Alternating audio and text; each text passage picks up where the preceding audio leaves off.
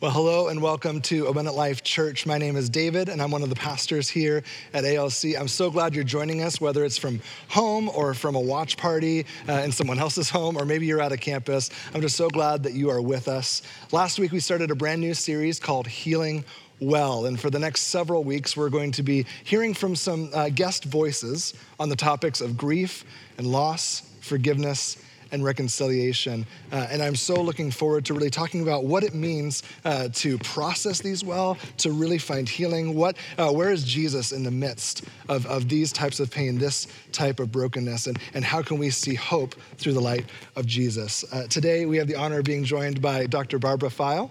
Barbara is a licensed professional counselor in the Portland area. She also teaches counseling at Multnomah Biblical Seminary and is also a regular teacher at her home church, Sunset Presbyterian Church. I'm so thankful that you are with us. And I guess my first question is, what do you do with all of your free time? Yeah. No, there's some. There's a little bit. Very nice, very nice. Well, this is such an interesting season, and I'm thinking a lot of us may be wondering what it's like to be a counselor in 2020. This is one of those unique positions where you get to hear where people are at. What is that like? Yeah. I would say, and every counselor is probably going to respond differently, but for me, David, it's an amazing privilege to be a counselor at a time when there's so much anxiety, so much depression, so much hopelessness, so much struggle around all the changes in our world.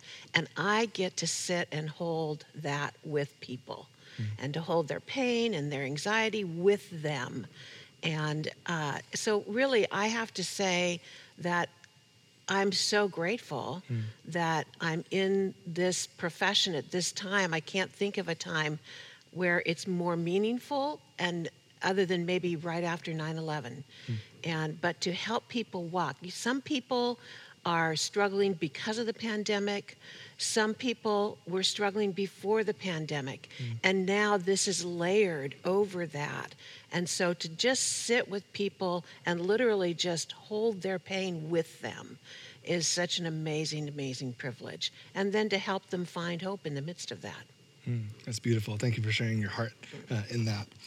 Well, today's topic that we are discussing is so closely related to that. We've been experiencing loss and kind of processing and grieving things throughout this year in a variety of ways. And since we all experience that pain differently, that loss differently, it might be helpful to just define what is grief. Yeah.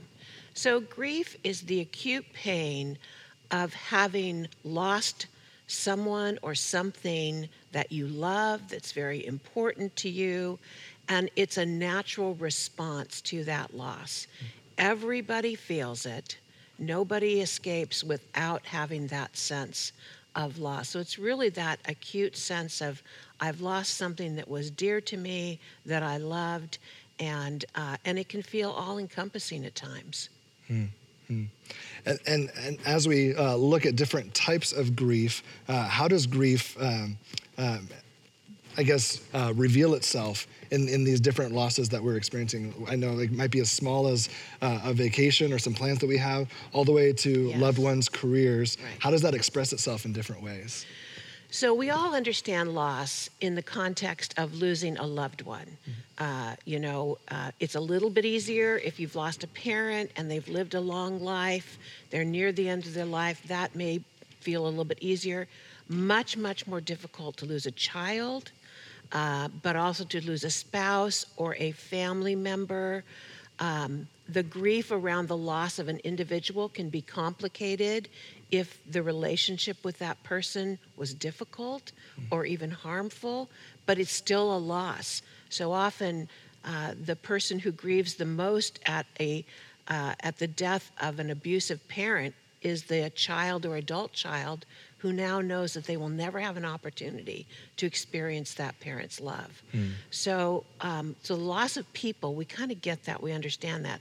But the reality is we experience grief over the loss of a treasured pet, very much so. In fact, some people find it easier to grieve a pet than to grieve a person at times. We experience loss through life's transitions. A mother or a father can experience a sense of grief when they send a child off to college and they launch a child out of their home.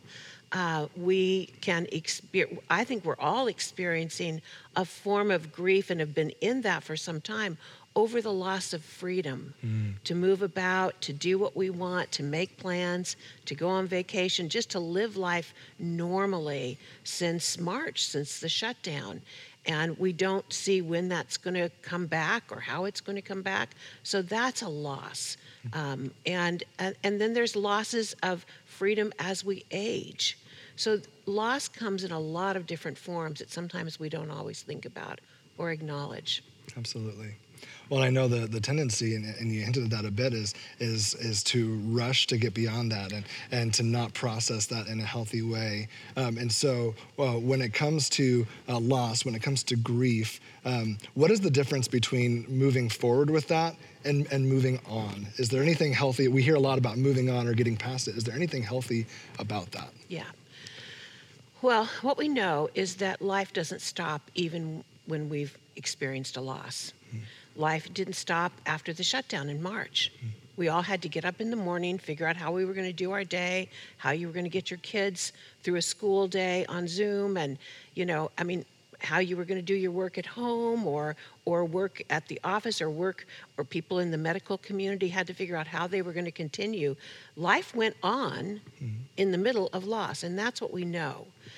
The problem is that if we do not pause to honor the pain that we feel, the loss, then it doesn't go away. You can bury your feelings, but you bury them alive. And they don't resolve themselves. One of the things I love to be able to talk about with people is that we're sometimes better at dealing with loss and pain nationally and globally than we are personally. So, nobody wakes up in Germany and says, "Oh, goody, goody, goody, we're going to the Auschwitz or the museum for the Holocaust." People don't say that. It's not Disneyland. If you go to the Holocaust museums in Germany, they're solemn and somber and sacred. And I've never been, but I've been told by people that no one speaks. No one speaks as they go through those. And if they do, it's very hushed down. It's like reverent. And there is so much pain that you're witnessing around you. But ask a Holocaust survivor if they want those torn down because they're too disturbing. Absolutely not. The same thing is true of 9/11. What does everybody post on social media after the anniversary of 9/11? Never forget. We build a museum. We build a reflecting pool. Why? Because we actually don't want to forget. We want to honor and remember the pain and the loss of that day. Same thing with military cemeteries. All of those things are important to us. Unfortunately, we don't do as well with our own personal loss and pain. We don't take time to honor it, to hold it, and to say this is important and it's a normal journey to go through this. And really, grief has its own trajectory, and everybody experiences it differently. Some experience a really sense of acute pain in the beginning, and then it subsides rather quickly, perhaps, and others have a more prolonged sense of awareness and pain. That can become what we call complicated grief, but not always. It just takes some people longer than others to move through it. There's not a timeline for grief. So when we look at that contrast, because of course we want to get through it quickly, Yes. but there is that process. What does a healthy process of grief look like? Really hard to say because it is an individual journey for different people. Years ago, Elizabeth Kubler-Ross wrote a book on the 5 stages of grief, really, really helped us understand what happens. But what we've learned since then is nobody goes through them 1, 2, 3, 4, 5. They go 1 and 4 and 3 and 2 and 5 and then 1 again.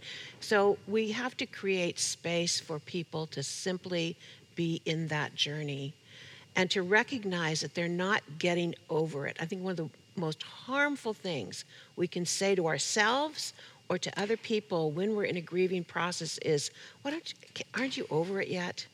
I should just get over this. No, Nobody gets over loss. We get through it and we bring it with us. That's so good. Now, as we process as believers in a faith community, how is that process affected by our relationship with Jesus? What does that look like? That's one of the things that I love, because if you really read the whole scripture, and we don't always look at the scripture through the lens of our emotions, but in reality, if you read scripture, you see every human emotion that we experience. And I believe the reason it's all in scripture is because we are made in the image of a God who feels the full range of human emotions. And that's why we feel that range as well. And that may be troubling or disturbing. Some people would like to have God have no emotions, but that's not true. God has all the emotions we have. God grieves. God even repented. He made Saul king over Israel. I mean, God rejoices. God is angry at times. So he experiences deep sadness. He experiences all these human emotions. And Jesus did as well. And I think that helps us a lot to understand. I think one of the most beautiful expressions of how Jesus identified with and experienced our human emotion of grief is in John 11. And John 11 is the story of Mary and Martha. We know they were very close to Jesus. Jesus, in fact, it says in the beginning of the story, now Jesus loved Martha and her sister and Lazarus. And so he loved them. He had a unique relationship with each one of them. But then it goes on to tell us that he loved them, but they sent word saying Lazarus is sick, and we're told Jesus stayed 2 days longer in the place where he was. Almost feels like he's unresponsive. And he knows, and he tries to tell his disciples, God's doing something here that wouldn't happen unless I keep the timeline that God has given me. But eventually he shows up. Now again, the sisters have sent him a message, and their message simply is, Lord, the one you love is sick. They don't even ask him to come, because their assumption is, he'll be here. He loves us. He's going to come. And he doesn't come. And Lazarus dies. He's already in the tomb. We know that in the ancient world, they buried people far more quickly, and the sisters are grieving. And so when Jesus comes and finds out that he's dead, there's this wonderful moment. And by the way, Jesus knows he's going to raise Lazarus from the dead. And that event is actually going to be the event that walks him to the cross. That's going to be the final straw that makes the religious leaders say, this is it, we've had enough. So he knows this is all part of a bigger plan. For the sisters, they just lost their brother. That's all it was. They lost their brother, and Jesus wasn't there. And so there's this wonderful moment in the story where Jesus sees Mary. He's already had a conversation with Martha, but he sees Mary. She's weeping. All these friends and relatives are weeping with her. And it's the shortest verse in the Bible, John 11:35. It says, Jesus wept. And the interesting thing about that is he knew what he was going to do. He knew he was going to raise Lazarus from the dead. I often have thought, I would have said, hey, quit your crying. It's all going to be okay. Don't worry about it. You don't need to weep. No, he enters their grief with them. Even though he knows in a few moments he's going to call Lazarus out of the grave. And yet he enters their pain and their suffering and weeps with them. And we know that Scripture says, rejoice with those who rejoice, weep with those who weep. We're not as good at that as Jesus. I often think to myself, what would Jesus do? He would cry. He would cry in this moment with this person. He would just simply enter their pain and their grief. So I think that we have beautiful examples throughout Scripture of the fact that we, as believers, need to honor others' pain and honor our own pain. Just not easy for us to do. It's not. Well, and what's so interesting there in John 11 is you also see the difference of Mary and Martha and Jesus on how they responded to the loss. Could you speak to that? Yes, and that's one of my favorite parts of the story that I think gets overlooked.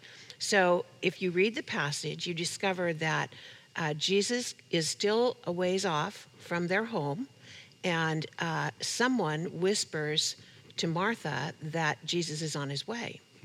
Well, she doesn't even wait. She just gets up and goes to meet Jesus. It's interesting because a little bit later, Mary's going to get up and go meet Jesus too when Martha comes back and tells her. But no one gets up and goes with Martha. When Martha leaves, nobody goes with her. When Mary leaves, everyone comes with her. All the mourners go with Mary. So I think, wow, what a contrast. Obviously, Mary's a far more people-oriented person. We know from the story in Luke that Martha's a bit more task-oriented. And so she gets up and she goes to meet Jesus, and her first words are, Lord, if you had been here, our brother would not have died. Those will be Mary's exact same words when she sees Jesus. The sisters both say the same thing. Lord, if you had been here, our brother would not have died. And what that tells me is this is what they've been saying to each other for 4 days. They've been saying to one another, if only he had been here, our brother would not have died. And again, they don't understand the big picture of what's about to happen, that they're going to be a part of. They're just lost in their own grief. Mm-hmm. So Martha starts with that. And then Jesus and Martha get into almost a repartee between the two of them about what has happened. It's like Martha needed to verbally process what was happening about her brother's death. And Jesus ends up in a beautiful conversation with her about resurrection. And in fact, he says, Jesus said to her, your brother will rise again. And Martha answered, oh, I know he'll rise again in the resurrection on the last day. And then Jesus says to her, I am the resurrection and the life. The one who believes in me will live even though they die. And whoever lives by believing in me will never die. Do you believe this? Oh, yes, Lord, she replied. I believe that you are the Messiah, the Son of God, who's come into the world. Now, a little bit later, as Jesus is about to resurrect Lazarus and call him out of the tomb, Martha's the one who says, oh, don't bring the body out, it'll stink. So she's struggling as she's even confessing her belief in Jesus. She's still struggling, but she does this whole conversation with Jesus. And I think some people that are grieving need to talk. They just need to talk. Mm-hmm. They need to talk about their loved one, and they need to do that long after that person is gone. And everybody else moves on. They need to talk. They need to tell the stories. They need people to ask them, what do you miss most? Is this season hard? What do you remember about this? They need to talk. Mm-hmm. So then Martha goes back and says to Mary, Jesus is calling for you, which actually isn't in the text. We don't know for sure if Jesus said that or not, or whether, I've often thought, did Martha just want to see what Jesus would say to Mary versus what he said to her? But Mary gets up. Everybody gets up with Mary. They go out to the place where Jesus is. They're all weeping, and then that's where we see Jesus weeps with Mary. Doesn't say anything to her, just weeps with her. So again, our needs when we're grieving can be very different. And we need to just be sensitive to what a person needs as they're grieving. So as we are sitting with people in their loss, if we're not experiencing that loss, what does it practically look like? I know you mentioned some of those helpful questions, but what does it practically look like to enter into that grief with someone else, whether they're needing to weep or needing to talk or needing to be served? What does that look like in a practical way? So I often think to people, because a lot of people will say to me, I don't know what to say. I don't want to be with the person who's grieving because I don't know what to say. You don't have to say anything. There's a little cartoon short that Brene Brown put together on empathy. And it's beautiful. I highly recommend it. You just Google Brene Brown on empathy. And it's a beautiful picture of what it means to just be with someone, even when you don't know what to say. And the little end, it's animals, it's kind of a caricature thing. And at the end, the big bear says to the little fox, I'm so sorry, I don't even know what to say. I just want you to know I'm here for you. That's it. I mean, it's not difficult, but the reason that people struggle to be with people who are grieving is they often don't know what to do with their own pain, so they don't know what to do with somebody else's pain. And they don't know that simply being with someone, just holding their pain, is the thing that's really necessary. Do you have to be a professional counselor? No, you don't. But I think you do have to believe, you have to hold in your heart a hope that the human spirit of resilience that I believe God placed in us will get us through this. I often sit with clients that are struggling with suicidal ideation. They are so hopeless that they want life to end. Some because of grief, some because of past trauma, all kinds of different reasons. And when someone expresses the desire to end their life, or to just have their pain end, which is really what they want, it's so often we're saying, oh, no, don't do that. And what you learn is, no, let them talk about that. The ones who can talk about it, who can say, I am in so much pain, I don't want to be here anymore. They're the ones that aren't going to act on that. They're not going to act on it. They just need to express and have someone sit with them in their hopelessness. And to do that, you have to believe that God, and it's not that there are people who do take their lives. So I'm not saying that they won't, but oftentimes it's the act of sitting with them that provides support. And that's antithetical. That's kind of, that doesn't make sense to us because we think we need to fix it. We need to do something. We need to make their life better. We need something that's action-oriented. Yeah, eventually. But in the beginning, we just need to be with people. I love that God's besides the cross, the next most amazing thing God did to minister to us was send his son to be Emmanuel, God with us, to be in our world, to experience everything that we've experienced. So it's that God with us that began the healing process even before the cross, that God entered our world. And that's really what we're doing with people that are grieving. We're entering their world. Well, isn't that motivation and that posture that makes all the difference? Because all the difference. We can sit and listen and just wait for that key point that we want to correct or speak to or fix, but just sitting and letting it be, or even reflecting someone's words, can make all the difference to really help someone to process and work through that difficult season. Absolutely. So what do we do then when, like Martha, or if we look back at last week, we talked about Ruth and Naomi. And Naomi was another character that said, God, where are you in this? Yes. And I think for so many people of faith, that is a part of that grieving process. Of just like Martha was asking, where were you? Yeah. Were you even exactly, there? Yeah. How do we help people to process that?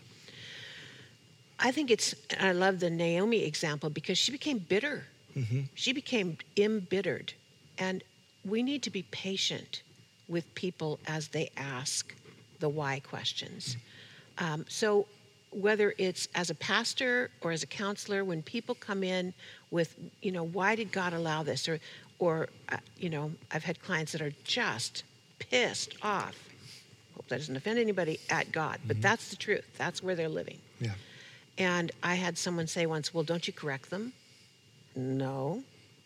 And one of the realizations I had even before becoming a counselor as a pastor was, God does not need me to defend him. He'll defend himself. He'll take care of that. He's the God who wants people to know him. He will reveal himself. I don't have to do that. So I can just sit with of course you'd be angry at God. And you know what? God's okay with that. He'll accept your anger. You can rail at him. It's okay. He is like the parent that holds the child that's so angry until they're spent. So I can let them do that. And one of the reasons, and sometimes I'll say this to people, when they ask those why questions, I'll say, it's okay because Jesus said, why have you forsaken me? And I think it's very significant that came at the end of his life. Even Jesus asked why. And so we need to be okay with letting fellow believers or those who are trying to understand God and don't even have faith yet, it's okay for them to ask why. But to believe that God will provide the answer. It's not that we can't talk with them about what experiences we've had in our own life, but let them sit with why for a while and hold the why with them. Sit with them in that.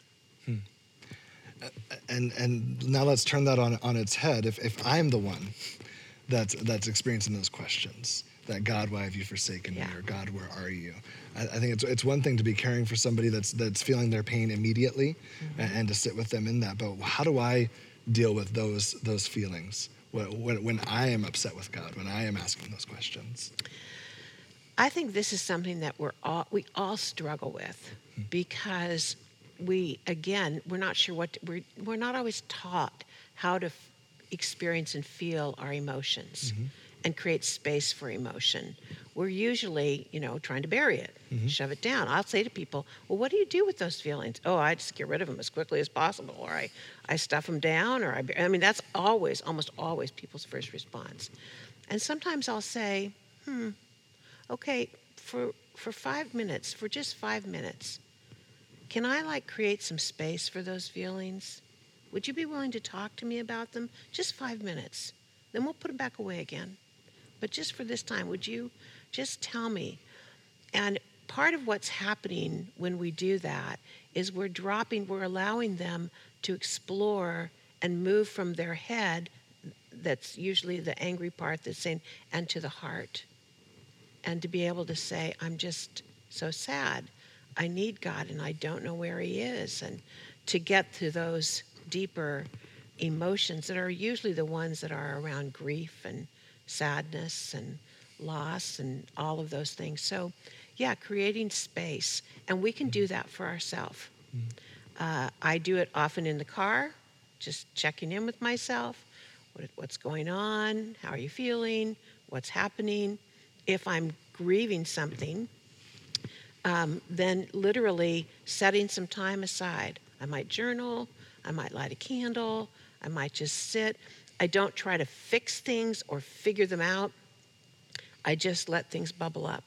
The week after the shutdown in March, I was very aware that I was anxious, literally anxious, and I kept wanting to do something. Nope. I'm gonna let myself walk this journey because everybody else is doing this too, and I want to understand. Now that didn't mean I didn't get out of bed and didn't, try to figure out what I was going to do at work and how we were going to still see clients and what was going to happen and all of that, just like everybody else. But I wanted to create space for that anxiety because it was real. It was a real response to what was happening in the world. And then I found that over time, it dissipated. I've talked to many other people who did not let themselves feel any anxiety, and it came up later. And grief is the same way. Well, it's so interesting. And that just brings up the topic of just self-care. Yes. Because what you're really referring to is that same space that we allow other people to have, which is difficult in itself. Can we allow that space for ourselves? And I think we put so many other priorities, production, just seeming like we're okay. Yes. And even more so in the Christian world. I know I was just taught growing up, the one question you can't ask is where is God? Yes. Or the one thing you can't doubt is that God is good. Yes. And so when I actually felt those doubts, when I actually had those questions, I knew that I could not express them. Yeah. And so on a personal level, can we allow ourselves to truly process that? Yeah. And are we in a community that allows those questions? Yes. So that leads me to, as Abundant Life Church or any faith community, yours or mine, how can we be better as a church community of creating those spaces? Love that question, and I'm glad you brought it up because I was thinking, even as I was on my way here, about how as churches we go through transitions that can bring a sense of grief within the community.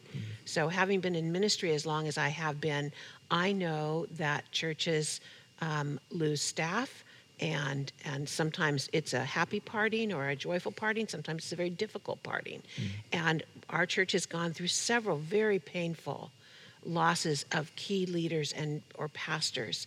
And it's so tempting as churches to just want to find the new person and move on and not create the space for grief, for to look at the things that happened, to find ways to develop a sense of reconciliation.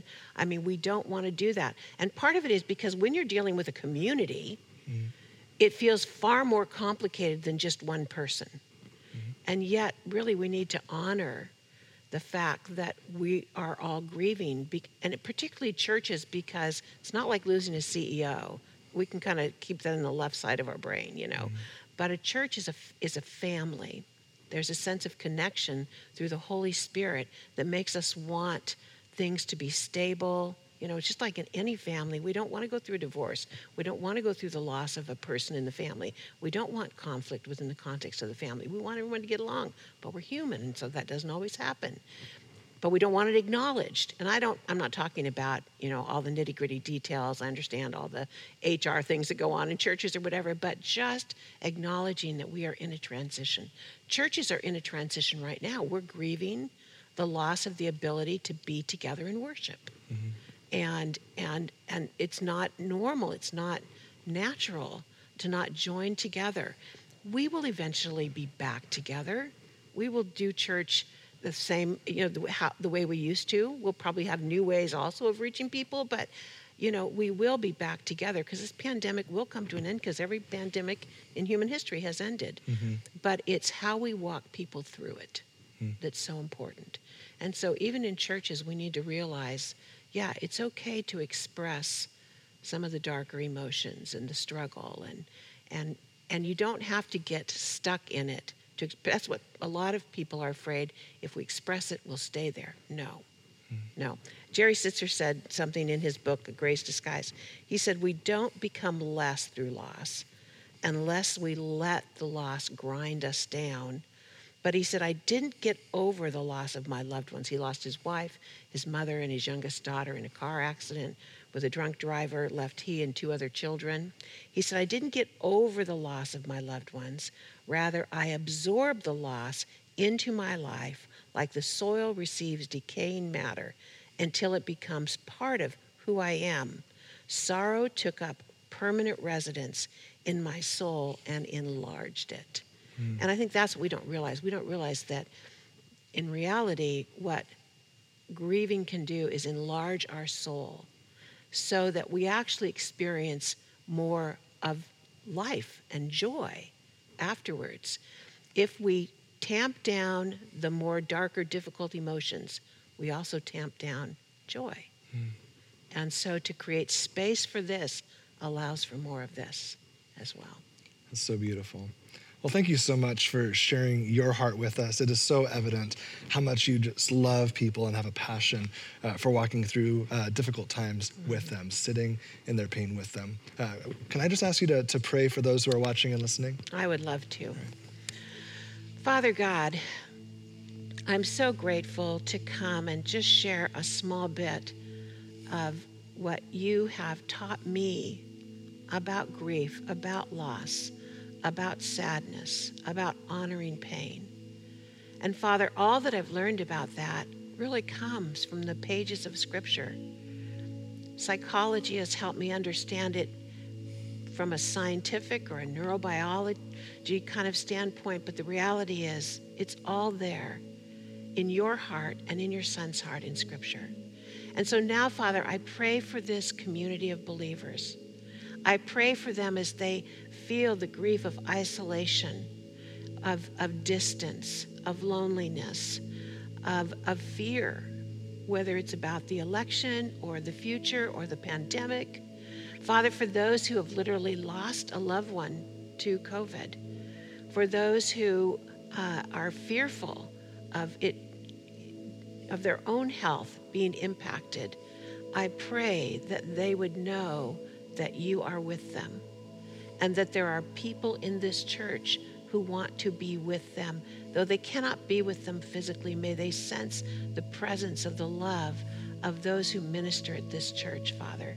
So we pray that you would help us to honor pain, to honor loss, to create space for that, and to create space to be with one another, knowing that tears may last for a night, but joy comes in the morning. In Jesus' name, amen.